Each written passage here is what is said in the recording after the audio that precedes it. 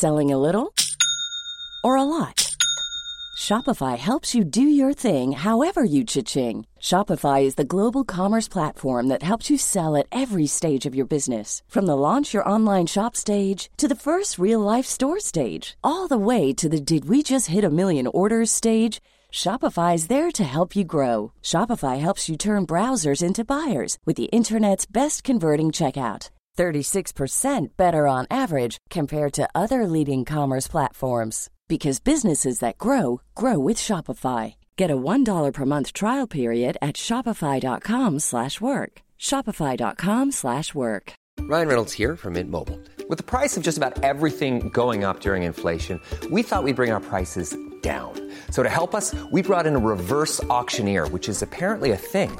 Mint Mobile Unlimited Premium Wireless. How to get 30, 30, bit to get 30, bit to get 20, 20, 20, bit to get 20, 20, bit to get 15, 15, 15, 15, just $15 a month? Sold! Give it a try at mintmobile.com/switch. $45 up front for 3 months plus taxes and fees. Promo rate for new customers for limited time. Unlimited more than 40 gigabytes per month. Slows full terms at mintmobile.com. Down the blind, Andrew John. Inside for Albert. Albert will score. Albert will score. Newcastle have won. Fiddler's going to score. Fiddler, it's farewell. It's farewell. And he hits it. He's got it. He's got the field goal. He's got the premiership. He has gone from, as I said, a captain to a legend. And probably rugby league immortality. That's not a try. That's a miracle. G'day guys, welcome back to the Rugby League Guru podcast. We've got the second instalment of our podcast with Bloke in a Bar, where we went through the fans' votes, the fan poll for 2021. We go through favourite team, the MVP of the season, coach of the year. Then we go through all the positions: fullback, winger, centre, 5'8", halfback, lock, second row, prop, and hooker. And then in the last instalment, which will come later on today, we go through the rest of the nominated sections. There we go through all the positions today and all those ones at the start. A really good chat with Finchy and Kempy on the Bloke in a Bar podcast. If you'd like to listen to it all in one big whack, Denon has uploaded it onto the Bloke in a Bar podcast. So up to you, listen to it here or over there, either way. But stay tuned, later in the day, we will have the remaining part of this interview coming your way. Just a Bloke in a Bar. Now, on to the votes at NRL.com. This is a conjunction with Daily Telegraph and Courier Mail. Now, the first vote is favourite team. Storm, I thought, at first I was like, what the hell, Storm? But then I'm like, yeah, people love winners, though. Yeah, but they don't love the Storm. But so Storm got 12%. Manly 9%. That surprised me a lot. The Manly 9% surprised me. South and Roosters, I expected that. But Broncos, it shows how big the Broncos. Broncos have been nothing short of putrid for a couple of years, and they're still right up there. And that's how big a club they are. One club town too. One club town. Plays a role. Yeah. Not for long. Yeah. So, but yeah, Storm and Manly at top. I reckon that's surprising. It really is. Like I would have thought like maybe Rabbitohs, Broncos, Panthers because of how good they've gone recently. I would argue that this might be a sign of the times as far as people sort of supporting individual players over teams. You look at Melbourne, Cheese, Josh Adokar, Cameron Munster, they're all the social media guys that we know and love. I think our game is becoming more and more Americanised every day, and I think individual players mean more and more. Manly, unless you were born in Manly, you were brought up to hate Manly, wherever you were from. All of a sudden, Tom, Jake, everyone loves those guys. Yep. They're flying up to 9%. I think more and more people are supporting individuals, and that might be a role of things like Supercoach or just personalities on social media. I think it is changing a little bit, though. Yep. That's a good point. That is, and you look at the Storm. Storm probably have the most characters. Josh Adokar, the Cheese, Harry Grant is loved, Munster, Hughes is loved by the Kiwi fans. Yeah. I mean, you can go and talk to basketball fans, and half of the guys I know go for the Lakers. Why is that? Because LeBron. Kobe. Kobe. Yeah, LeBron. Like, it's... Yeah. What do you reckon, Finch Dog? Oh, mate, I totally agree with both what you guys said, but, obviously, I support Storm. Storm the team I support. And it's from the inside out, from being... And I've played at 4 clubs. So, mate, they're an amazing club. It's just by far the best club I've been at. But as a fan, and obviously they've got people who hate the Storm, But you can't sit there and say, as a fan, why wouldn't you want your club to be Melbourne Storm? It is competitive every year. Oh, it's the best. You've just lost all these players. Yeah. Like we've lost Smith again, and they're about to break a record. You know what I mean? It's like it just reeks of success. And why wouldn't you want your club to be like that? You know, so I never understand. Yeah, you may hate them, but how can you disrespect them or not give them their credit? Because, mate, that's what that all they do is drive for success. And after achieving, what do they do next year? That they want to get better and continue for success. If I supported a club, I'd want it to look like the Melbourne Storm. And I always say it's like weird, like as a Storm or Roosters supporter, each weekend you can basically guarantee you're going to have a good weekend. Yeah. Like every weekend, like, oh yeah, we're going to win. It's almost like it's... Well, you're going to be in the fight, aren't you? Yeah, you're going to be in the fight. What's interesting though, two things. Titans 1% support, and yet we're introducing another team in Queensland, which is very interesting. So if Titans have been here for a bit and it just hasn't caught... Now, obviously, the Gold Coast thing, like Gold Coast, no team fucking seems to survive there. But that is interesting that it's only got 1% support. But the 2020 winners were Roosters and Eels. Thoughts on that? Where the Eels, where did they go down to 6%? Did they drop down to 7%? 7%, so about sixth, I think. I mean, you can put the Roosters down to 2020. They'd come off 2 premierships in a row. Yep. The calibre of players that were there as well. Yeah, the Eels one's an interesting one. I mean, with all due respect, nothing's changed at the Eels in 2 years. I think the Gutho factor was pretty big last year. Yeah. The Gutherino, that was a big thing. Like the celebrating of the try, like that was fucking viral as. I think that helped. But yeah, you're right. RCG, he's loved by fans. But yeah, you're right. Eels is very interesting. Very interesting last year, especially because they bowed out of the final straight away. And the year before that, they bowed out of the final straight away as well. Okay, now on to MVP votes. 27,000 votes. At number 1, obviously, Tom Trbojevic, 51% votes. Cleary at 2, Hughes at 3, Cheese at 4, Walker at 5, Tedesco at 5, at 6, sorry, Latrell at 7, Haas at 8, Munster at 9, Murray at 10. That's interesting. Gutherson at 11, Fafita at 12. Thoughts? I think Turbo's unders just quietly. I thought he would have been high. I know 51's a good whack, but I'm sorry, is he not playing the best football we've ever seen right now? Yep. Yeah, and you know what? And this is being devil's advocate. Jared Hayne had this is a big thing, and Turbo's a superstar. A big thing for Turbo's to back it up next year, make sure his body's right. It's probably the best period of footy I've seen from an individual. I think he's just a perfect footy. Like, if you want to mould someone, he's got the body in terms of the size, but he's got the skill and he's a footy player. Yeah. He works hard. He's a competitor. If you're looking to build a club, and you could pick anyone, I think he'd be the first bloke you'd pick. But, for Tom moving forward, it's making sure his body stays on the field, because we've seen when he's fit and healthy this year, he virtually, it's like under 7 some games. If he wants to score a try, he scores. Biggest surprise for me, Tedesco, not in the top 5. That's fucking mental. And the funny thing is, it is my opinion, Tedesco's been better this year than last year. He's been incredible. Yeah, Mate, the amount of the shit he's had to carry there with all the injuries. He's been incredible. There's an argument to say this year he's been a better player than the last few years. And sometimes when you're at the top and your team's going on the run, that player's in the spotlight, so that's certainly not taking any away from Tom. He's been outstanding. So is Nathan and all those guys at the top. Do you think he's like... But if Tedesco's not a top 3 player in the world, well, in my opinion, he's in the top 3. Do you think it's because he's played so good for so long? Like, very rarely do we see a guy for 3 years straight put together, not just like, he played 5 good games and then he had 2 quiet ones and then 30. 5 good games. It's literally every single week. Plus Origin. All the big stages he owns as well. And then he even goes to another level, you're totally right. Like, even this year, if Latrell and Tommy weren't so fucking outrageous during Origin, guess who wins fucking Player of the Series? Tedesco wins Player of the Series. Do you think he's a victim of his own fucking talent and consistency? I think so, definitely. I think you have a look at what he did over I just mentioned big stages. You go back to 2019, I think it was. He scores the match winner in the grand final. He scores the match winner in State of Origin 3. He has just set the bar so high for himself. And he's always done it in good teams, which has always been the knock on Tedesco. He's played with a basket case this year. You look at the team that he started with at the start of this season, the amount of guys have retired, injured, everything.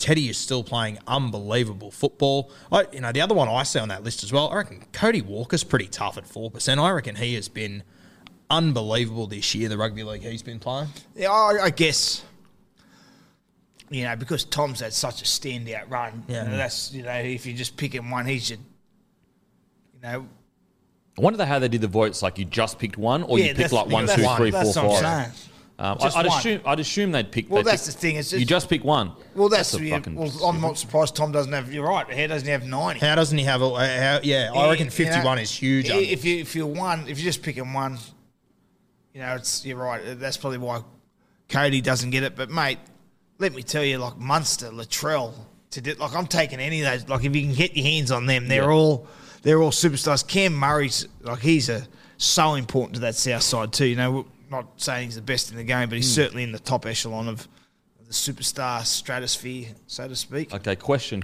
and this is. I'm not saying that this is what I believe. It is a question. So if you're listening, so just chill. But Gutherson's in the top 10. Is the $1 million asking price so unreasonable? I'm not saying that it should be. I don't think he's worth $1 million. But I'm just saying he's in the top 10 players for fans. So when we talk about everything, we talk about what they draw to a game. We talk about what they can revenue they can generate. He's above Kalen Ponga. Think about that. And yet, is he a match winner? No. So what I'm saying is that. Is it so unreasonable for Gutherson to just ask for $1 million a year when he's from the fans' perspective, he's in the top 10? And Fafita below him is on 1.2, but Gutherson sells more tickets and has more impact on game at the moment. Yeah, I think $1 million for him is outrageous. I understand where you're coming from, but as Finchy just said, outrageous. I think it is. I really do. I don't understand how you could invest $1 million. So if $1 million's outrageous, that means like $500K would be normal. Okay, maybe the word outrageous is a bit over the top. I'd be happy to pay him probably $700, $750. I wouldn't put him in the $1 million category. No way. And okay, let me be real clear. I don't mean we put him in the $1 million category. I'm saying, is it as outrageous as people are claiming? Online, journos going, fuck, there's no way. Well, if it's not outrageous, you are putting him in the $1 million category, aren't you? No, well, you're saying it is a bit of a stretch, but outrageous, he's outrageous, here's what he's worth, and everyone's saying, fuck, he's all the way down here. What I'm saying is are we underestimating the value he brings? I think, for me, outrageous is probably not a strong word because there's a big difference from... There's not a big difference from 500 to 600, not a big difference from 600 to 800. There's a huge difference from 800 to $1 million. That's how I look at players. Like Gutho, could you get Gutho at 800? Yeah, I could see if the cards fell his way. I'm similar to you, Nathan. I think around 750. But for me, again, that's why that's just how I would value players. I think there's a huge leap for me. Because what cut from 800 to $1 million, there's a huge leap. Because then there's the intangibles. It's your leadership. It's your X factor ability. It's, it's just bringing it all in. I think Gutho's a tremendous first grader. Don't get me wrong. Okay, would it be? Okay, so to be clear, I think he's worth 750, 800 on the high scale. But would it be a bad buy if Tigers paid $1 million a year for him? Well, that's what you're paying over. Tigers are going to have to pay overs. Get good players, and you're going to get a competitor which they don't have. That's what I'm saying though. So is it as outrageous? We have to when you consider a market, the market you're as valuable as people are willing to pay. Again, I don't think he's worth $1 million, and I love Gutho and I love everything he brings, and he's a fucking competitor. I think 700 to 800K on the high end. If he gets that, I think it's a really good deal. But if Tigers bought him for $1 million, I actually wouldn't be. I wouldn't say it was a bad deal. I also wouldn't say it was an incredible deal either. You know what I'm saying? Yeah, but I mean, if Gutho has got the current squad with him at the Eels and he's not able to take them to that next level, I find it hard to believe he's going to be doing it at a team like the Tigers. And I understand that the desperate teams like the Tigers will pay overs. But to be honest with you, I look at that list. I can see probably 6 other names I would rather pay $1 million to play fullback, and some of them don't even. I would pay Hughes, I would pay Munster to pay $1 million at fullback at my club over Gutherson. I'd pay Munster for sure. I'm not sure, but I haven't seen Hughes long enough. But okay, so the impact on the game. He's a winner though. So Hughes, he's a winner. So is Gutho though. What's he won? What like he's a good player, man, but he hasn't gone to that next level. He hasn't shown on big stages. So you would you think that Hughes is worth $1 million in the open market? I would rather pay him $1 million to play fullback in my team than Clint Gutson's what I'm saying. That's massive. That's a big call. Okay, so impact-wise, so Haas, we all believe is probably worth $1.2 million, maybe $1 million. I think he's worth about $900K right now because front rowers don't impact the game. But Haas is currently in the wooden spoon team winning side, and he hasn't impacted the side. So the argument of impact, you could argue, is Haas worth $900K then? You know, so I just think that although I believe he is worth $700 to $800K, I also with where the Tigers are now, with what they need to do to progress forward, I actually don't think that he would be that bad of a. If they spend $1 million for him, I wouldn't be like that's the worst fucking deal. I wouldn't say it's an outrageous deal. Yeah, in the end, Parramatta shouldn't want to let him go because he's a great leader. Yeah. You know, he's a competitor. You know. He turned that club around. He was a big reason that club come out of that shit heap it was in there when I was getting some wooden spoons. That wooden spoon, they're fucking... Yeah. I was talking to a bloke the other day who said, imagine if we signed the other Manly fullback at the time, Tom Trebojevic. He's never leaving, man. He's never leaving, but could you imagine that story? But what Gutho's done, he was a young winger. He went out there, he was playing wing, he was playing centre. They tossed him around, played a bit of 5'8". But he took himself into that leadership sort of mold. I never seen that mold. I never seen that coming when he came from Manly. I thought he was just a winger who just did his bit. Yep. But he's turned into he's let me tell you, gets him the best out of himself every week. You know how much? Okay, let's say you're the Tigers right now, or you're the Bulldogs. Would you pay $900 for him? Yep. If I was one of those teams, probably would. Yeah. Would you pay $1 million? I wouldn't know. It's not that far off, though, eh? No, you're right. But I sort of do lean where he's going on that scale, that the scale from 800 to $1 million is bigger than the scale from 400 to 600 for me. Yeah, I think my point is, again, to be clear, I think he's worth 700, 800K. My point is that the outrage of fuck, he's not worth $1 million in the context of a market and what clubs need and don't need.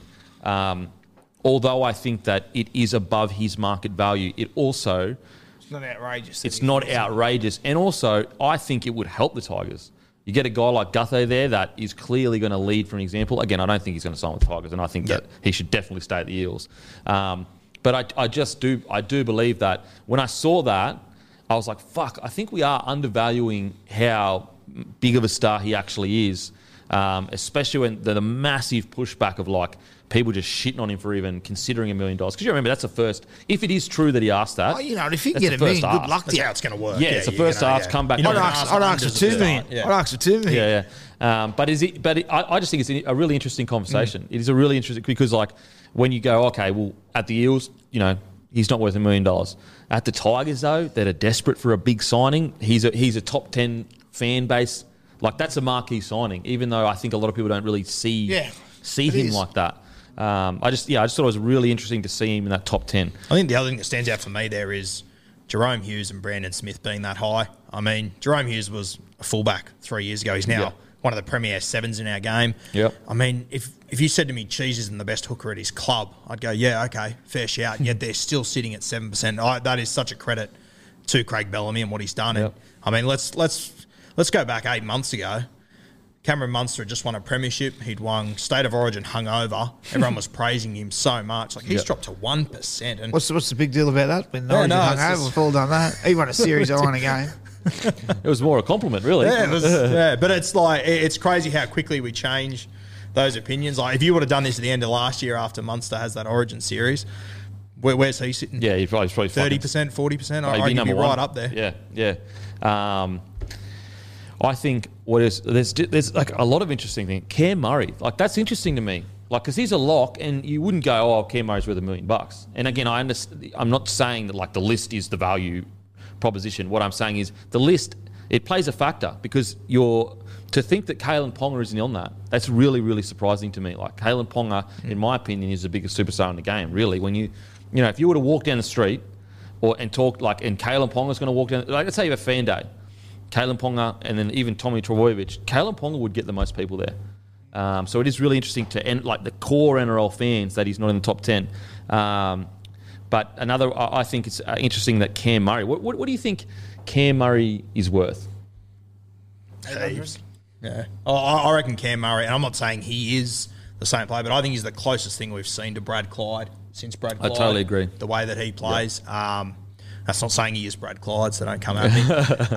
But yeah, I think he is one of, if not the best forward in the game. I think Payne Haas would have to be up there with him, but mate, what Cam Murray does week in, week out is just what he did in that Origin series. Like I know it's you obviously had your guys like Trbojevic and Tedesco that dominant, but mate, Murray in that series was unbelievable. I thought he was. I actually phenomenal. think that he was a huge reason that he's lost the year before because he got injured after his first run. Yep. And his ability to change momentum is and his connection with Cook is as important as Cleary and Luai's connection. It's as important as so. It's more, sort of can be argued it's more important. Yeah. Create space for them. To get theirs on.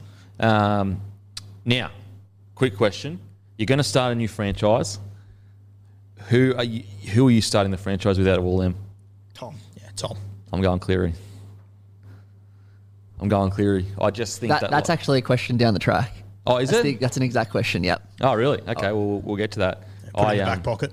Yeah, we'll put it in the back pocket. We'll talk about it when we get to it. Edit that part out. We'll come back and But yeah, so just to be clear, I'm not saying Guthenson's worth $1 million, so fucking relax.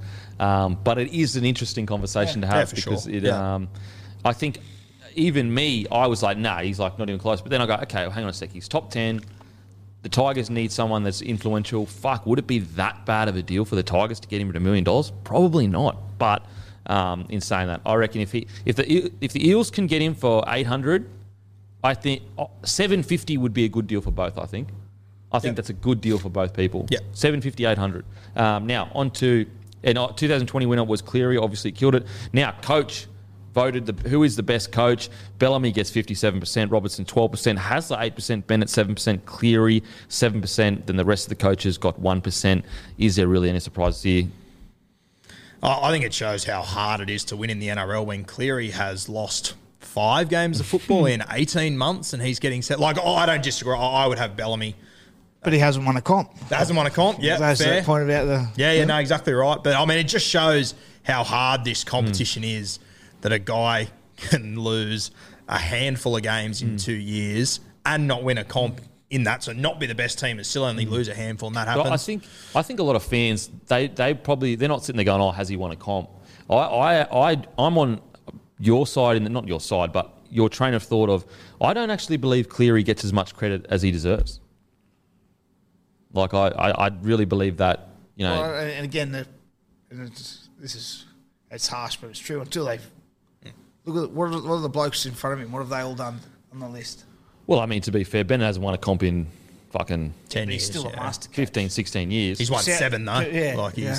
And that's going to, and it's, mate, Cleary's a tremendously good coach, but he hasn't got over, in my opinion, that's to get into that sort of top echelon, and then your reputation sort of precedes itself, Clubs are going, look, Bennett hasn't won a comp for 11 years, but the expansion team will knock down the door to get him. South knocked down the door. Old Tinkerbell threw Nathan Tinkler threw the kitchen sink at him, and one of his coal mines, whatever he had up there. The only reason I say that is because 2020 winner was Cleary. But that's what I'm saying. Yeah. But I'm saying, they've done. Once you win a comp, your reputation, and it's a hard thing to win a comp, and they're all great coaches. I don't put Cleary in that category as those guys above him, but obviously if you can lift a trophy at the end of the year, you certainly for example, you would Hasler at 8%. You would argue that Cleary and Bennett should probably be above Hasler when it comes to, because I just don't think the average NRL punter is going, he's won a comp, 3-4 years ago, therefore I'm going to vote for him. As we saw, Cleary didn't win the comp last year, yet he got voted the most. So I understand what you're from a footy purist perspective. You're 100% right. All that matters is winning comps. That's all that matters. But I'm just surprised that I don't feel like Penrith have really taken a backward step at all. And and I just don't think he gets as much credit as he deserves. For example, last year, between the footy purists, you would have seen this chat as well, and you may agree with it. You would have seen it as well, Finchy. Every time people are like, how good are Penrith going? Everyone would say, oh, it's Trent Barrett. Trent Barrett's helping Nathan Cleary with his attack. That was the big the undercurrent narrative with the Penrith Panthers. It's because Trent Barrett's there. Yeah. And one thing why Ivan's a great coach is he don't care who gets the raps. Yeah. You know, but he's done a tremendous job with that young group of players, and they're setting that club up there for success for the next decade, really, with the group of players they've got. Are you surprised at a guy like maybe Stewart being down? I think he voted for himself. What about Madge? You know, Madge did the same. Do you think Madge is? You know, he's won a comp. A guy like Stewart has obviously got close. Sticky's won one. They two. The Roosters. Oh yeah, Roosters. Yeah. Are you surprised that Stewart's so low? I'm not surprised he's below those top guys. I'm a little bit surprised he's like I would have assumed Sticky might have been in that 4 to 3% sort of mark. Yeah, I think he's above that class at the bottom. I agree, but I don't think he's in that top shelf class. No, I think agree. too. When you're only, I think you only get to choose one. You know, it's coming out of that first five. You'd think those first five that's true. guys. When you only get to choose votes, one. Yeah, get pushed into that. Yeah, if they could vote 1, 2, and 3. Yeah, 1, 2. I will say that the questions do say, it says best coach, but then under it says who's been the best coach in 2021. So perhaps the 2021 bias has something to do with that. So for example, last year, in the top four were Justin Holbrook and Todd Payton. Really? Yeah, so I think most of these questions, it does say best coach, but I think it will have bias for just this year. Okay. That makes more sense then. Certainly does. And that's, you know what, that's about right. Like, that makes a lot of sense. That makes a lot of sense. Who is, I mean, I feel like coaches are so cut and clear. Who would you rather sign as a coach? Robinson or Bennett? And take out of consideration their age. I think it depends on your squad. I think if I had a star-studded side, I'd probably go Bennett. But if I'm the vast majority of clubs, I think it has to be Robinson. What, you think you can build something? I think you can build something. I think you just, to think that he's at 12% this year, and like I did a thing on my podcast yesterday where I went through the unavailable Roosters versus the normal Roosters that are running out this weekend. I reckon the unavailables would absolutely give it to them.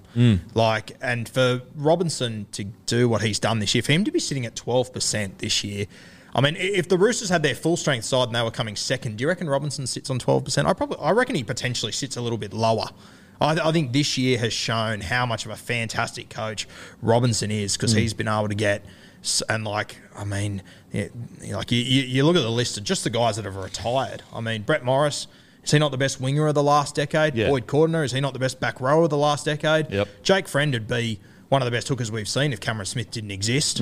Like he would have probably been a 25 Origin hooker, you know? Yep. For them to lose that many guys and for him to also do what he's done with Sammy Walker, I think is just like you got to remember with Sam Walker, because of COVID, he didn't play rugby league last year. Yeah, it's crazy. He's come into first grade and done what he's done. It's going to be unfair to the other halfbacks coming in over the next few years because of what Sam Walker's done. And Trent Robinson has built his entire system around Sam Walker. He blew up from where I'm sitting. He blew up the system and just gave Walker the keys, and it's been incredible. He gave him the keys without giving him the keys. If you watch how he's changed.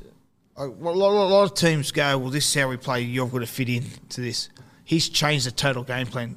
Sam Walker's a bit of a gunslinger. You know, he's going to get better with age. He's a hell of a kid. But what they've done too, and with other injuries, they put Tedesco. We watch how much ball playing Tedesco does around the ruck. So he's like another halfback. So he's taking pressure off Sam. Tedesco's running a lot of short side stuff. Then Manu comes around and sort of plays like a second fullback. And Drew Hutchison's doing 80% of the kicking because he's a very good kicker. So for Sam, there's no shackles on. Obviously, he's got a responsibility in steering, but he's got help there as well as Verrills there. There's Radley there who ball plays. So there's a lot of stuff he can just play what he sees. You know, you see him flying down the short side on the weekend and dummy into kick and throw. Like, you know, there's a lot of stuff you go, wow, can you believe he just took that on? Because Robbo has been great in that regard. He's given him the license to do that, but he's also put some safety, some protection around him where if it does go a bit haywire, we've got Teddy, you're going to be a bit of a second halfback. Yep. Radley, I need you to do more. So the kid, if he does get a bit lost, or, you know, you can get us back into our structure to then to play away from it. But who would you sign between Hasler, Robinson, and Bennett if you were to sign a coach? They're splitting hairs. They're like, and knowing their age, probably Robinson, just because, but like, you know, Bennett's. Say what you want, mate. But I know Wayne a little bit, mate. He's amazing. Yeah, he's incredible. You know, and and I'm good mates with Robbo, and he's incredible. You know, and one thing about it is what Robbo's done this year, and what Bennett did at the Dragons when no one thought they'd do it.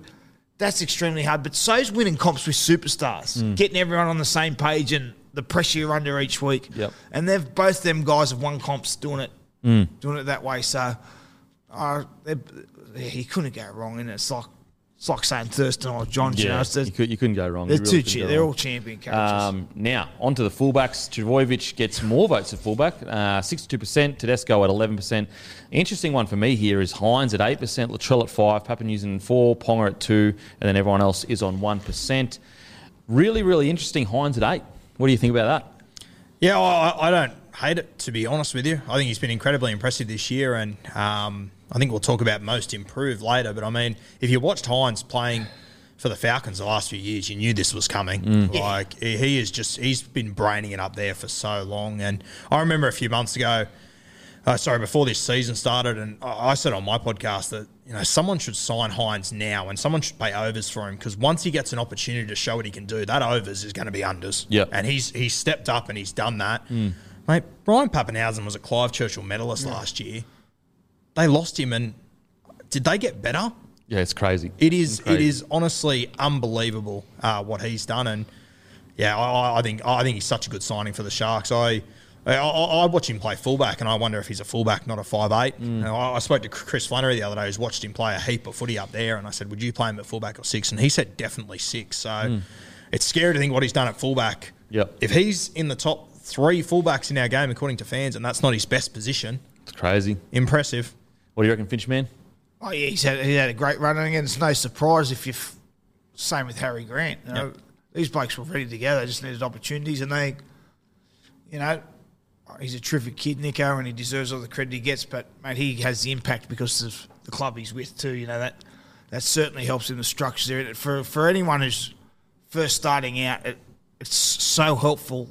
The club, because everyone knows their role. You know, you never seen blokes overrunning each other. The shapes are there, so it certainly helps. But he's been superb, like you said, and then he may, I think, Cronulla are signing him to play 6 and a half. So, but again, like Latrell is underneath him. You know, when the big games come around, Latrell's certainly a bloke I want on my side. Yeah, fucking oath. Now, on to the wingers. Tor, 33%, Addo-Carr, 28%, Johnson, 18%, Garrick, 10%, the rest, 2%. I think this is probably...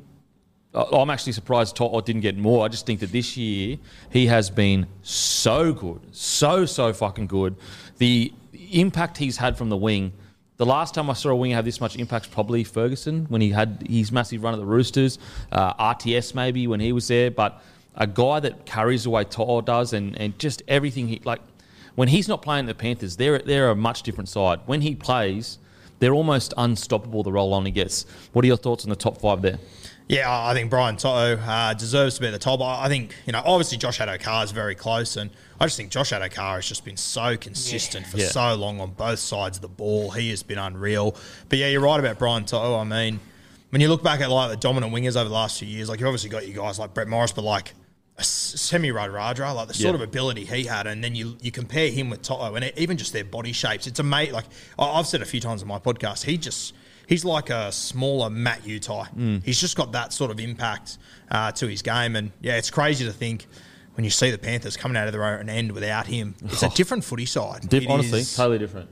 Yeah, it's crazy. Yeah, again, he's been superb the last 2 years, Toto, where the bloke who's just underneath him, he's been the best winger game for 5 years. He's turned, how much his career's turned around since leaving the Tigers.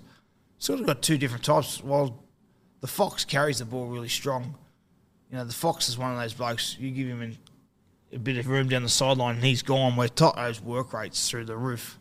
You're right, it's such an important part of the game, your back three and getting your set started, and no one's done that better and no one's done that consistently as Toto. You know, like I think I called a game that they had a quiet game. It was like 250, like some game this crazy, year. crazy. And he did have a quiet game. Like, it looked like he had a quiet game, but it was still 200 odd meters. You know, like 180 meters. Yeah. Forrest Gump stats every week. It's unbelievable. So he set a high standard for himself, but his work rate and energy, it's infectious to the team too. So I know it's not probably why he gets voted here, but you see he's a popular member of that team, and the energy he brings.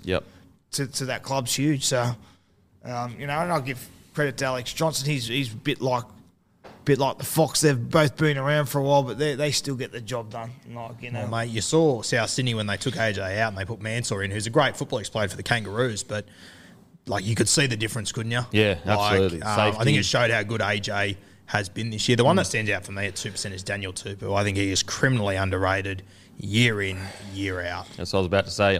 My biggest issue with the list is Tupou. The fact that Tupou, he's been superb this year. And he's been one of the best wingers for a long time. He scores really well. He's been doing type of numbers for a long period of time. I think he's got the most runs for like 8 meters plus. Yeah. He's currently number 1 at post contact. I understand. Great under the high ball. I think great under the high ball. Last year, I think that he was up there with the post. Like every single year, he's up there.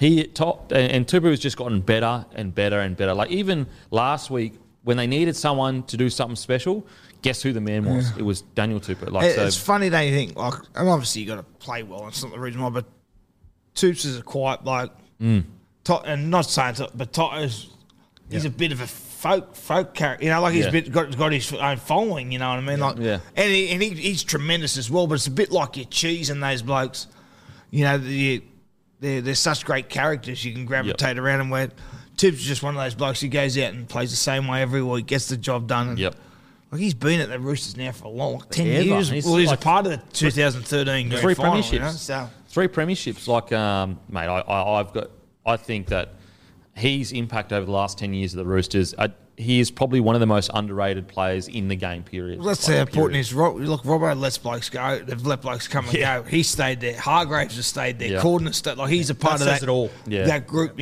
so that's a fair rap for him. Last year's winner was Nofawaluma. This year, centres, Olam at 34%, Manu 26%, Burton 19%, Gagai 7%, Crichton 3%, Graham 3%, Best 2%, Ramy and Kelly 1%. I am so watching Olam's journey developing into the player he is. You guys would both know this. It does not happen, a centre or an outside back this aggressive. It never usually is this consistent. They drop balls, they shoot out of line and they miss tackles, or they land the tackle once every 3 tackles. He lands the tackle every single time. What are your thoughts on the centres, Finchman? Yeah, mate, fear. Like, he's just a... One thing I love about him, it reminds me a little bit of Chambers when Chambers was at his peak of his powers. For a centre, a game can pass by the centre pretty easily. If things aren't going your way, a centre can really be non-existent. Olam takes himself to the game. So if he can't impact the game offensively, he will absolutely tear someone in half defensively. So he inserts himself in the game, and Chambers used to do that as well when he... back in his prime. One also thing I doesn't get credit for, Addo Carr's scored a truckload of tries. His skill at centre is highly underrated. He's really good. He's the timing of his when he runs the ball.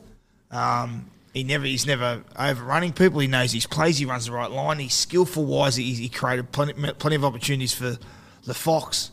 But also defensively, he's not coming out trying to smash blokes, even though he does that pretty well. He reads the play great. That left side is one of the best defensive sides in the competition. Yep. And he's a part of that. So defensively, it's not like he just can fly out and smash blokes. He reads well. Yep. He can stay and work in a unit really well. You just love the bloke because he plays like every play like it's his last play, and that's why You go for those blokes, You want them to see them do well because they bust their backside, and I'm sure players love to play with him. Imagine getting the ball, imagine receiving one of my hospital passes, and he's the centre, so he's coming, and you can see him coming, and it's just one of my hospital passes just floating. You got to catch it's just Like poor old Sammy Walker got hammered into the Yeah. side. What do you Bad reckon, day to Guru? be Sam Walker, wasn't it? Far Is there out. anything you see there, Guru, that you agree with, disagree with? I really like the Olam pick at the top there. I think people forget too how much shit he copped at the start. Remember those 2 games they lost where he Yeah. had the ball in the last play? Yeah. I think that says a lot about a guy that they can cop. Like, yeah, I always judge a guy on their response to their worst moment, then Yep. their worst moment, and he's bounced back so well. Joey Manu's just an absolute freak. Matty Burton stands out for me though. Yeah, he's huge. I He's mean, cheap. for Man, I him- want to read you Matty Burton's stats, and Yeah. sorry, I'll let you keep going. This year, this is Matty Burton's stats for a non-centre. 15 tries in 20 games, 12 try assists, 8 line break assists, 9 offloads, 86% tackle efficiency, and over 100 metres average run metres. It's insane. Could he be a better centre than 5'8"? I don't know. So what were we going to say about Burton? I was just going to say, I think it's unreal how, I remember sitting there, and I think you said the same thing the other day. Started last year, I said Burton has to be the 6 over Luai. And, for him to not get the 6 jersey, transition to centre this year and be one of the premier centres in our game, it's been incredible. The other guy that stands out for me on that list, and I think he's sort of forgotten because he's not on their strong edge, but Campbell Graham. Yep. I'm a really big fan of Campbell Graham. Absolutely. If you were to shove him into left centre on that strike edge for South Sydney, I reckon he jumps up 10-15%. I agree. I think that Graham is such an underrated. We were talking about it a few weeks ago. He signed a long-term deal, but he was a guy that I thought like Eels should go after a guy like that because he's not going to break the bank, but he's You're also going to get bang for your buck. You're going to get bang for your buck, and he's on the edge of origin. He's been their 19th man a few times. I just think Graham is criminally underrated, and we're not seeing because he's in a team of stars. He hasn't got as much attention, but I think once Gagai, obviously leaves to the Knights. I think we're going to see more of Graham over the next few years. And in a couple of years, we're going to be on wow, because he's big, he's rangy, he's kind of like that old school centre that we used to have, like a Gasnier or Graham a Bradley, the old Penguin. And but that big rangy centres that we used to have. Yeah. And moves well. Doesn't look like he's going quick, but he can. Yeah. He's Whereas good. now it seems like we've got these kind of big. I mean, Burton's similar too. He's a bit rangier. But Olam, Manu, they're big and strong. Gagai, big and strong. Best, obviously, Rami and Kelly, all that. They have the same kind of body shape. Burton, I can't help but see the similarities to Brad Fittler. I know that they're different players, and obviously Fittler is Fittler, but it just everything seems to be lining up. They Penrith, Stennis started there. They played really well there. I mean, I could even see Burton at the end of his career or in a few years at 13. He's got a big enough body for it if he puts on size. I'm always shocked at how fast he is. Yeah, I think he might be a better centre or 13. He might develop that ball playing skills, but you're right. Mate, he's 0 to 10 It's 10 metres. crazy. It's like sometimes there's not a gap there and he's gone. It's like he's got great speed off the mark. He also, kind of, like, the way that he plays kind of reminds me of what Jamie Lyon used to be for the Seagulls. He's kind of like a second 5'8" playing out there at centre. And, I've seen a lot of people bag Jerome Luai this year because he doesn't have the same stats as last year, but it's because he's dishing off to this guy. Yeah. And he's becoming like a second fiddle 5'8", a little bit wider. And the amount of shape that they run down that edge where, you've got kick out forming into all these lines, and you just never know what's coming on that edge. And Burton, I don't know, I don't want to say he's in charge of it all, but geez, he plays a major factor in all of it. Mate, he's stats wise, he's the best attacking centre in the comp. Stats wise, to think, and when I think about games that I remember, fucking stacked. And the game, when I think of centres breaking the line, Burton comes to mind the most for me of these just random left foot steps, and then breaking the line. Now on to, so obviously we all love Burton, Olam, Manu. I actually believe Manu has had his wings clipped at centre. I think he'd be a better. I think that he should take fullback money and he should take 6 money. And I think that when we see him at week in, week out at fullback, and people are going to start going, oh, okay, wow, this kid is a freak. I think centre's his third position. Yeah. I totally agree with, just from watching, and it's probably just not having the vision because he's been stuck in centre because of Tedesco, but he's played that sort of second fullback role for the Roosters while they've been under the pump with injuries. And if he's not worth every penny to playing at fullback. Yeah. I think it's been good the last few weeks too. You can see Robinson's sort of giving him a bit of a license. Like you see someone take a hit up in through the middle, and I do it all because there's so many new kids playing for the Roosters. Like, oh, which kid was that? Plays the ball, and it's fucking number 4. He's come in from the edge and he's skittled 2 or 3. Yep. Yeah, no, I think that you obviously want him at fullback or 5'8", but geez, if you can play him at centre in this champion side and just give him a licence to play footy, it's lethal. It's sort of better playing him on the wing at times because they're not that he wants to be centre, but one positive, and this is where Robbo's so smart. I said, we'll put him on the wing, but he was doing like 25 carries. Mate, he was right up there with what Brian Toto was doing when he was on the wing. It was unreal. So it's sort of one of those ones. Obviously, you don't want to put him on the wing, but if you have a game plan where it's like he's just another fullback. You know, he's just such a good athlete. You want him with a footy in his hands. Crichton, he went to fullback for the Penrith Panthers against Rabbitohs on the weekend, and all of a sudden, it's honestly when he went to fullback, a lot changed. I felt that his skill set, very reminiscent of a guy like Israel Folau. Just his hands, his athletic ability. Where you're going, how the fuck did he get his hands to that? I think Crichton may be in a similar position to Manu, obviously way earlier in his career, where his wings eclipsed being at centre. Well, he was the start of this year when they Sportsbet paid out Penrith to win the minor premier. Like they were 9-0, 10. He was a fullback. Edwards was injured. Yeah, I know Ivan Cleary really likes Edwards, and right, he's a good player. Don't get me wrong, but every time he comes back, he's straight in. But you know, there's Momorowski, there's Burton, there's a truckload of centres there. I think they're more dangerous with Crichton at fullback. I think Ivan will stick with Edwards at fullback, but I think they're more dangerous when Crichton's at fullback. Mate, he was lethal back there against the Rabbitohs, like to a point where he became the game breaker. Like when you got a game where Penrith are playing Rabbitohs, you've got Cleary on the field, you've got Walker, you've got Latrell. It was Crichton that was doing the crazy shit, that says a lot. Yeah. I think he's starting to find his way in first grade too now. Like I watched him play New South Wales Cup a couple of years, and I said to my mate, same thing as you just said. I said he's like a hybrid of Inglis and Israel Folau when they were young. Because in New South Wales Cup, once he was comfortable there, he was unbelievable, like just crazy. And I think you're just starting to see that now consistently. Yeah. But yeah, I mean, centre's one of those positions that unless you have got a licence, you sort of need the team to bring you into the game as well. And you have to hold your width. Yeah, and with Matt Burton shifting to the left side, it means that he's spent the vast majority of his time on the right edge. It's not really where they go to. Yep. They tend to go more to their left side. So he's in a tough situation, but he's going to be one that I think is going to be hard for them. Like they're obviously going to have to make a decision. Do we keep Edwards at the same rate, or do we pay a little bit more to try and keep this guy in the one jersey? Yeah, it's going to be tough, but he's such a brilliant. He's so good to watch. I love him. Thoughts on Bradman Best? Bradman Best, I think, is a really interesting case because he's so impactful. Like, he's a fucking beast. And on his day, number one, in my opinion. 18, 19 years old now. Absolute fucking beast. When he comes back for his first game, 19-year-old, comes back for Knights, they look like a totally different side. Concern is been a few injuries now. You start going, fuck, big bodies like that, when they start getting injuries, they start getting all fucking unbalanced. And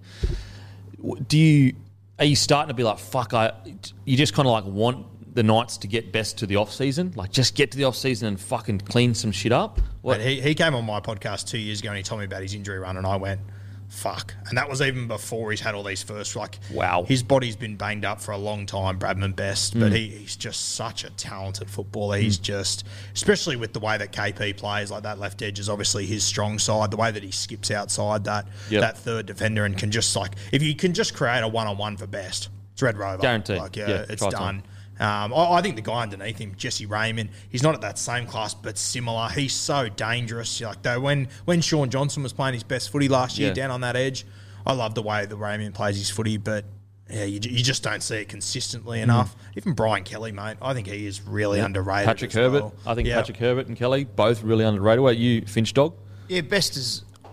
It's just keeping him on the field, and sometimes it takes a few years. Like you said, he's 18, 19. So young, bro. Mate, he's built like a shit house. So maybe he's getting used to that body and the rigours of NRL. You know, it's quite a demanding sport, one of the most demanding in the world. And just for a young fella, still getting used to his body and what it can do. But you're right, he come back on. I think they played at Suncorp. I can't remember the exact team. He first came back. He scored a couple of tries, but the ability just for a half to have a centre where you just catch and pass. Yep. It's just it's an amazing thing to have. Like, I'll just catch, he's a bit like not like a Travojevic or a Latrell where you can give them the ball and they can make stuff happen. So, huge future ahead. Again, it's just trying to get getting him on the field and keeping him on the field as much as possible. His out of trouble work too is actually severely underrated. Like he hits the line and barely ever gets bent back, ever. Last year's winners are Crichton Stags. Now on the 5/8, Cody Walker, 36%, Luai, 30%, Munster, 24%, Foran, 3%, White and 2%, Brown, 2%, Nikorima, 1%. I just want to say this quickly. To think Kieran Foran is sitting at the 4th most voted best 5/8 in the comp after everything he's been through with his body, after not even being wanted by the current Wooden Spooners. Understandably so, he struggled with injury. But to think that he's fought his way back to a top 5-6 in the game, that's fucking amazing. Mate, if you would have said 3 years ago, Kieran Foran's still going to be playing first grade in 2021. No chance. Here's a cool fact. A crocodile can't stick out its tongue. Another cool fact, you can get short-term health insurance for a month or just under a year in some states. United Healthcare short-term insurance plans are designed for people who are between jobs, coming off their parents' plan, or turning a side hustle into a full-time gig. Underwritten by Golden Rule Insurance Company, they offer flexible, budget-friendly coverage with access to a nationwide network of doctors and hospitals. Get more cool facts about United Healthcare short-term plans at uh1.com. I would have heavily had my doubts. Yep. What he's done there at Manly has been unbelievable. He's and I think over the last 6 weeks he's got even better. Yep. I think he's really found his feet over the last month or so, and geez, he must be excited to play some finals footy. Far out. It's just incredible. What do you think, Finchy? Yeah, mate. There's a couple of blokes I would have loved to have played with. Him was one of them. Yep. He's as tough as they come. He's a competitor. He's hugely popular.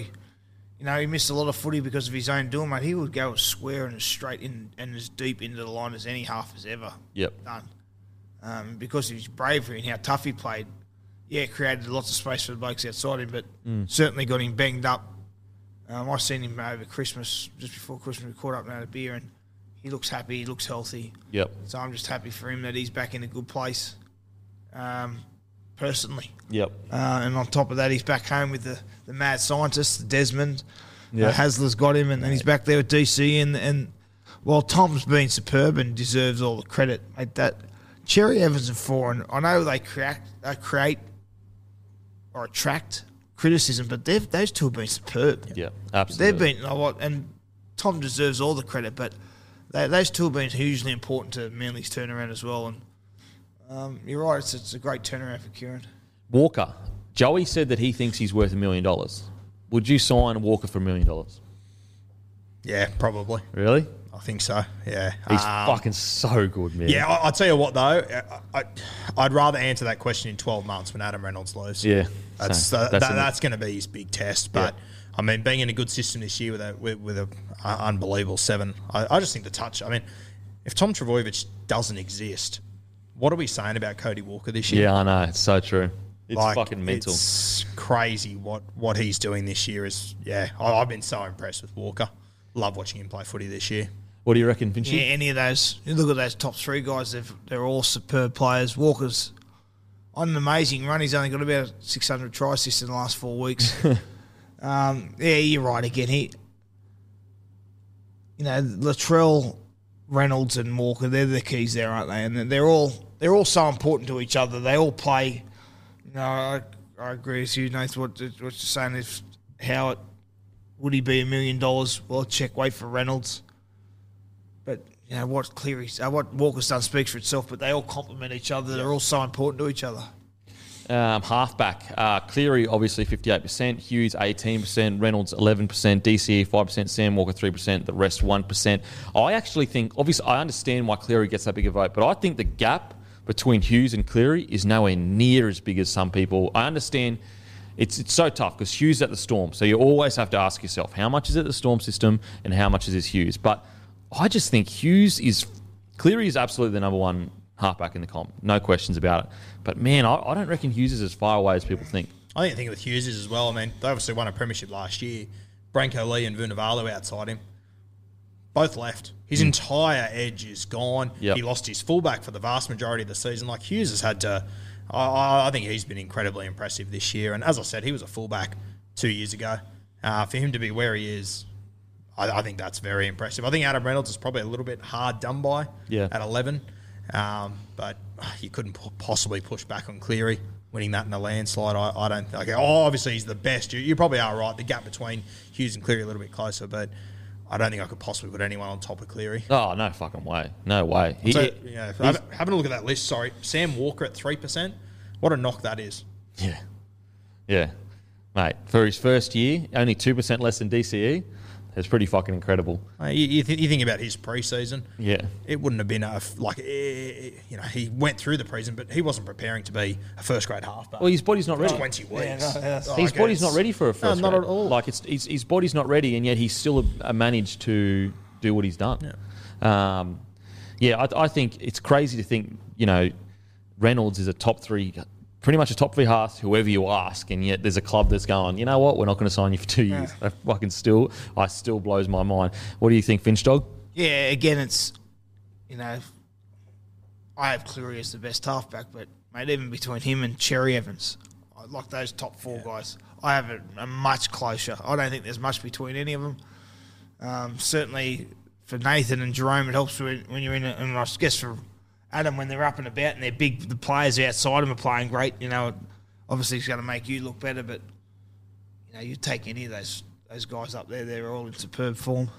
Now on to Locke Murray at 28%, Isaiah Yeo 27%, 1% separating them, and I think that's pretty fair representation. Like, they are fucking so crucial to their sides. What I am surprised though, Finucane at 12, Radley at 8. I would have said this year alone, not on, because obviously the question is for this year. I would put Radley at 12 and Finucane probably. I think Radley would have been a lot higher if he played a lot more footy. This year. But so has Finucane though. He's missed a chunk, not too much, but a chunk. And I just think that Radley's impact when he has played has been substantial. I also reckon Dale, though, he's been in the media a lot this year with people talking up how great he's been. I think that probably plays a role in that as well. But yeah, the 1% between that's a bee's dick in that. Probably the lock forward roles come down to how your footy team plays essentially. Like, I still think, like, if you said to me who's the perfect lock forward for the Roosters, it's Radley by a country mile. For Penrith, it is Isaiah Yeo. I would have gone with Cam Murray. They've both played 14 games this year, Finucane and Radley. Okay, so they play the same amount of games. That's really surprising. I didn't need that. Thanks. It doesn't help anyone. No, but it's still, Finucane has been in the paper quite a lot. Interesting though. Taumalolo was the winner last year. Now he's getting the 5%, but that's purely just off name. Does that reflect who does that reflect poorly on? A group of people? Does it reflect poorly on the decisions to move him around? Like, for a guy like Taumalolo to go from number one in that field, all those people were playing last year. And he's gone from number one down to 5%. What do you think, Finchman? It starts with the player. He's not playing as well. Certainly the coach and the club all has a bearing. If your team's not playing as well, if your coach is playing you out of position, that doesn't help. But, mate, look what type of player he is compared to Radley, compared to Yeo, compared to Murray. They're totally different players. This is what I'm talking about, a 10-year deal. Mate, you don't know what the game's going to look like in 10 years' time. We can say the game's heading in these... But 10 years ago, we didn't think it would be here. We'd be back here. It was all wrestled 10 years ago. Jason Taumalolo is a tremendous player. Don't get me wrong. He's a superb player and has been for a long time. And there are external influences there, like he's been shoved, pushed and chopped and changed, and his team's playing poorly, so you're not winning games. But, Murray, Yeo, Radley, Trbojevic, they're all ball players, I've been saying for 3 years, and I always get a heap of pushback for it. Taumalolo, I've never really thought he's the best lock in the game. I've always thought he's one of the best front rowers in the game. Just wears 13 on his back. And I mean, you have a look at the top teams. They've all got these ball-playing 13s. Fine, like we said it last week, and thank God Todd Payton made the move this week. Taumalolo's in the front row. Yep. Ruben Cotter's come into 13. I can't wait to see them. I think they're finally playing some modern-day rugby league. Yeah, in today's game, Taumalolo's a front rower. And he's a front rower that you give license to go wherever you want it. Like, it's not a front rower from, it's not... a Hargreaves front rower. It's do whatever the fuck you want front rower. Let's build something around you. He won it last year, and if you said to someone, why was he the best lock forward, they'd say, have you seen the metres he makes? Yeah, exactly, which is a front rower's job. It's a front rower's job, yeah. Yep. No, I agree. But yeah, Murray's the best lock in the game for me at the moment.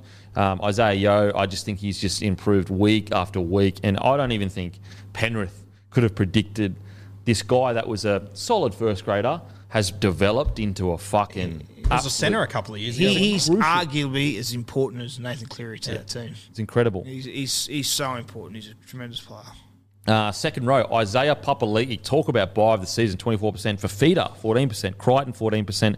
Kick-out, 10%. Schuster, 7%. Kenny Bromwich, 6%. Kolomatangi, 5%. Martin, 4%. Kafusi, 4%. Harris, 3%. Leilua, 3%. Frizzell, 2%. I think the really interesting thing here is, Isaiah Papali'i being at number 1 when he's on such a small contract.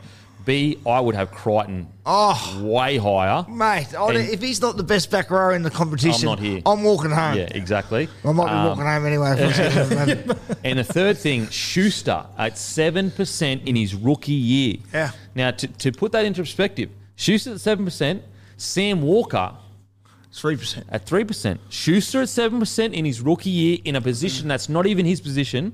He's a 5'8", but it may turn out that he's a better back rower.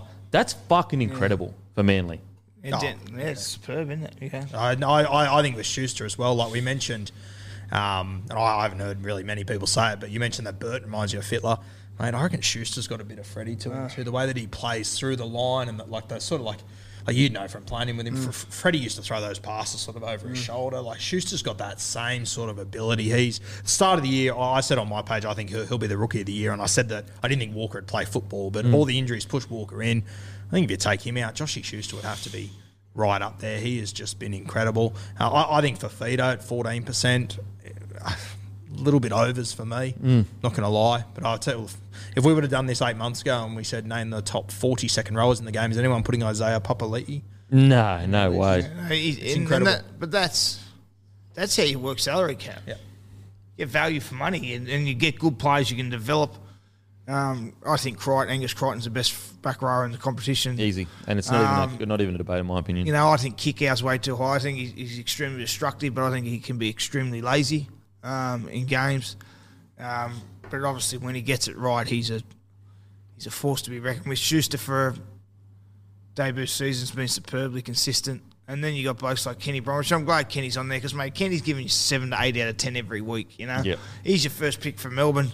Him and Confusi, and they've been there for multiple years now. So you got a bit of everything. You got some blokes who are more just X factor. You got blokes who are the workers, and then a couple of rookies who have jumped out of the box. So that's a different mix there. Great to see Liam Martin there. Yep, I was just going to say, is Capewell there? No, he's not. That's crazy to me. Yeah, Capewell's top 5, easy. Yeah. Mine's probably He's in the top half dozen. Yeah, like so. My order would be Crichton at number 1, Papali'i at number 2, and then I would honestly have potentially either kick out when he plays consistently, but I'd probably have Capewell. Well, you know what you're getting from Capewell. Yeah, what an asset is, you can whack him in the centres if you need it. I'd probably have Capewell in the top 5, definitely. Yeah.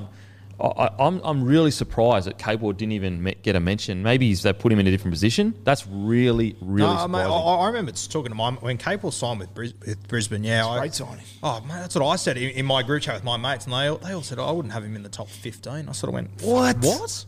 You're watching him play football? Yeah, he's a gun. That's surprising. Maybe it's just us, but I think it shows, the day and age we're in the highlights era though, and I think people don't appreciate what a guy like Capewell does. I mean, you have a look at all those guys: Isaiah Papali'i, Fafita, Crichton, Kickout. They're all guys with a heap of tackle breaks, with a heap of line breaks. They're all, I think a guy like Capewell flies under the radar incredibly. I think Kolomatangi's been unreal this year too. Yeah. He's he grew up around here in Mascot. Really good to see him doing what he's doing. He's another guy that went into Origin camp as well. Yeah, he did too. You know who else is unbelievable not there? Satili from the Roosters. Oh, yeah. Satili Tupanua. He is fucking beast. Oh, of course. Him and Crichton, like the performances they put in, especially Crichton, week in, week out, he's become a leader, Crichton. So I'm just surprised that he's not a number 1. I think it is, as you said, it's the highlight thing. Any changes you'd make there, Vinci?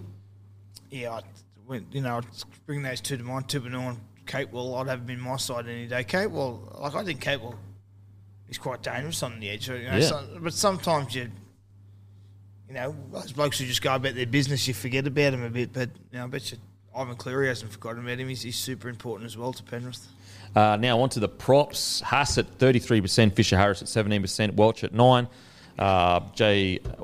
Jared Wirra-Hargreaves at 8%, Papali'i at 7%, Daniel Saifiti at 4%, Tom Burgess at 4%, Paulo at 4%, Tapau at 3%, Jesse Bromwich at 3%, Fanua Blake at 2%, Fodderwake at 2%, Campbell Gillard 1%. The only thing that I would probably change here is I think Daniel Saifiti is much higher. Yeah, I think he's been one of the best, if not top 3. I put Jacob Saifiti in there too. He's been superb this year. Daniel has just come back from injury, but he's an Origin player now. He belongs at Origin level. He dominated at Origin level. But again, Haas, he was superb at Origin level. Yep. Fisher Harris he's just been he's a beast. Yeah, he's been unbelievable. There's so many guys like George DeFill's one of them. Like you play against him, and you think, geez, I'd hate to meet him in a dark alley like Fisher Harris. There's blokes I get on with, but some blokes I reckon I'd be sitting there, I'd crack a joke to Fisher Harris, and he'd just look at me, just shut your mouth. You know what I mean? Like he just looks scary on the field. Yep. And for a halfback, you would love to play behind him because you feel 10 foot tall and bulletproof. He's still got to come back, I think, for Penrith, doesn't he? So that's this week. So I think that's pretty much right there. Welsh he's a tremendous professional, Christian Welsh. You get the best out of him every week for Melbourne, and JWH has just been. He's just been. Like I know he's been injured. Fanua Blake. Oh, that's what I was going to say. Top 5 easy, easy. At his best, yeah. You talk about that sort of alpha factor, AFB. Yeah. No, thank you. Don't want anything to do with that. I would have had him much, much higher. I think Mo Fodawaker as well. Yep. I think he's the most improved for me, front rowers. Yeah. I think he's 21, 22 now, really developing into and realising how big and strong he is. In game 1 for Queensland, he was our only shining light. Yeah. Only shining light. So, mate, I totally agree. Fanua Blake, should be top. Fanua Blake on his day, in my opinion, challenges Haas and Fisher Harris on his day. That's how good he is. So, the other one that's been really good this year is Tom Burgess too. He's had a pretty dodgy couple of years. He's been great, hasn't he? Oh, he's been unreal this year, yeah. Now, on to hookers. Last year's winners was Papali'i. I think Papali'i's just been a victim of the Raiders' circumstances and everything going on there. But when he's on, he's the best front rower for the Raiders have had since Lazarus, in my opinion. I could be missing someone, but I just think Papali'i has been so good for so long. It's probably the hardest position to stay at the top of too, yeah, I reckon. Your body gets bashed up so much. Now, on to hookers. Cheese at 54%, Cook at 14%, Grant at 12%, Marnie at 7%, Coruscant 6%, Croker 2%, the rest at 1%. The biggest surprise for me here is the fact that coming into this year, everyone was Grant is the best hooker at the Storm. Everyone, including myself, I thought that Cheese was like a great hooker, but Grant was on another level. Cheese is currently the best form hooker in the comp, and it's not even close in my opinion. Thoughts? I couldn't agree more. Sometimes you talk about this year, he's been by far the best hooker, by far. He's been superb from Melbourne in a team, where they're about to break the record, but they've had a truckload of injuries. Harry Grant hasn't played much footy. Back to your point about Jerome Hughes, Hughes and Cheese shouldn't be cheesy, should be glue, should be super glue because they've kept the team together. Yep. And he's been outstanding. And what he also does, and I know that doesn't provide to the votes, but the energy he brings. Not only the training, you see him all over that. You guys show me stuff on Facebook, all the things. He's such a valuable member of the team with the energy he brings. He's superb in and around the group. He turned into a bit of a leader now. He's still only young, but he's got a leadership value. And he's a bloke people love to play with. And you know what? The tougher it is, the better he goes. The tougher it is, or the more of a arm wrestle or a scrap, the more he's licking his lips. He wants it. So just imagine he wins Dally M. Oh my God! Oh, you know what?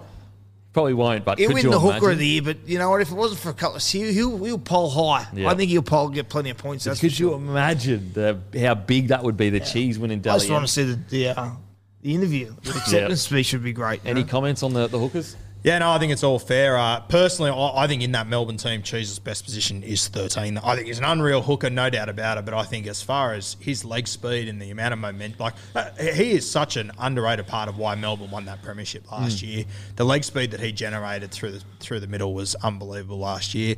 I think Cook, I don't think Cook's been great this year, to be honest with you. I've been a little bit disappointed with Cook, but he also... he probably hasn't had to be the guy that we've known for the last few years. You just pass off the deck there. Yeah, so that's... I think we're seeing a more mature Cook this year. I think he's realised that, you know what, I've got such guns outside me now, I don't actually need to do... For example, you look at the Origin series, he just needed to pick and pass. He barely ran the ball in Origin, and look how devastating they were because he was just relying... You know, I just think we're seeing a mature version of Cook, but I also agree he's still... When we look back at his best years, like 2018 and that, where he was just like unbelievable, that was his best years. Marnie, I think he's just getting better and better each year. I think it shows, like, you look at Marnie and Jaden Brayley, how low they've polled, how good they've been this year. It shows the class of those top fellas. And, you know, you look at that top three and two of them are in the same goddamn Good work team. from Lachlan Croker to get on there, considering he hadn't even played hooker at the start of the year. Interesting. Coruscant won it last year, so that's really interesting.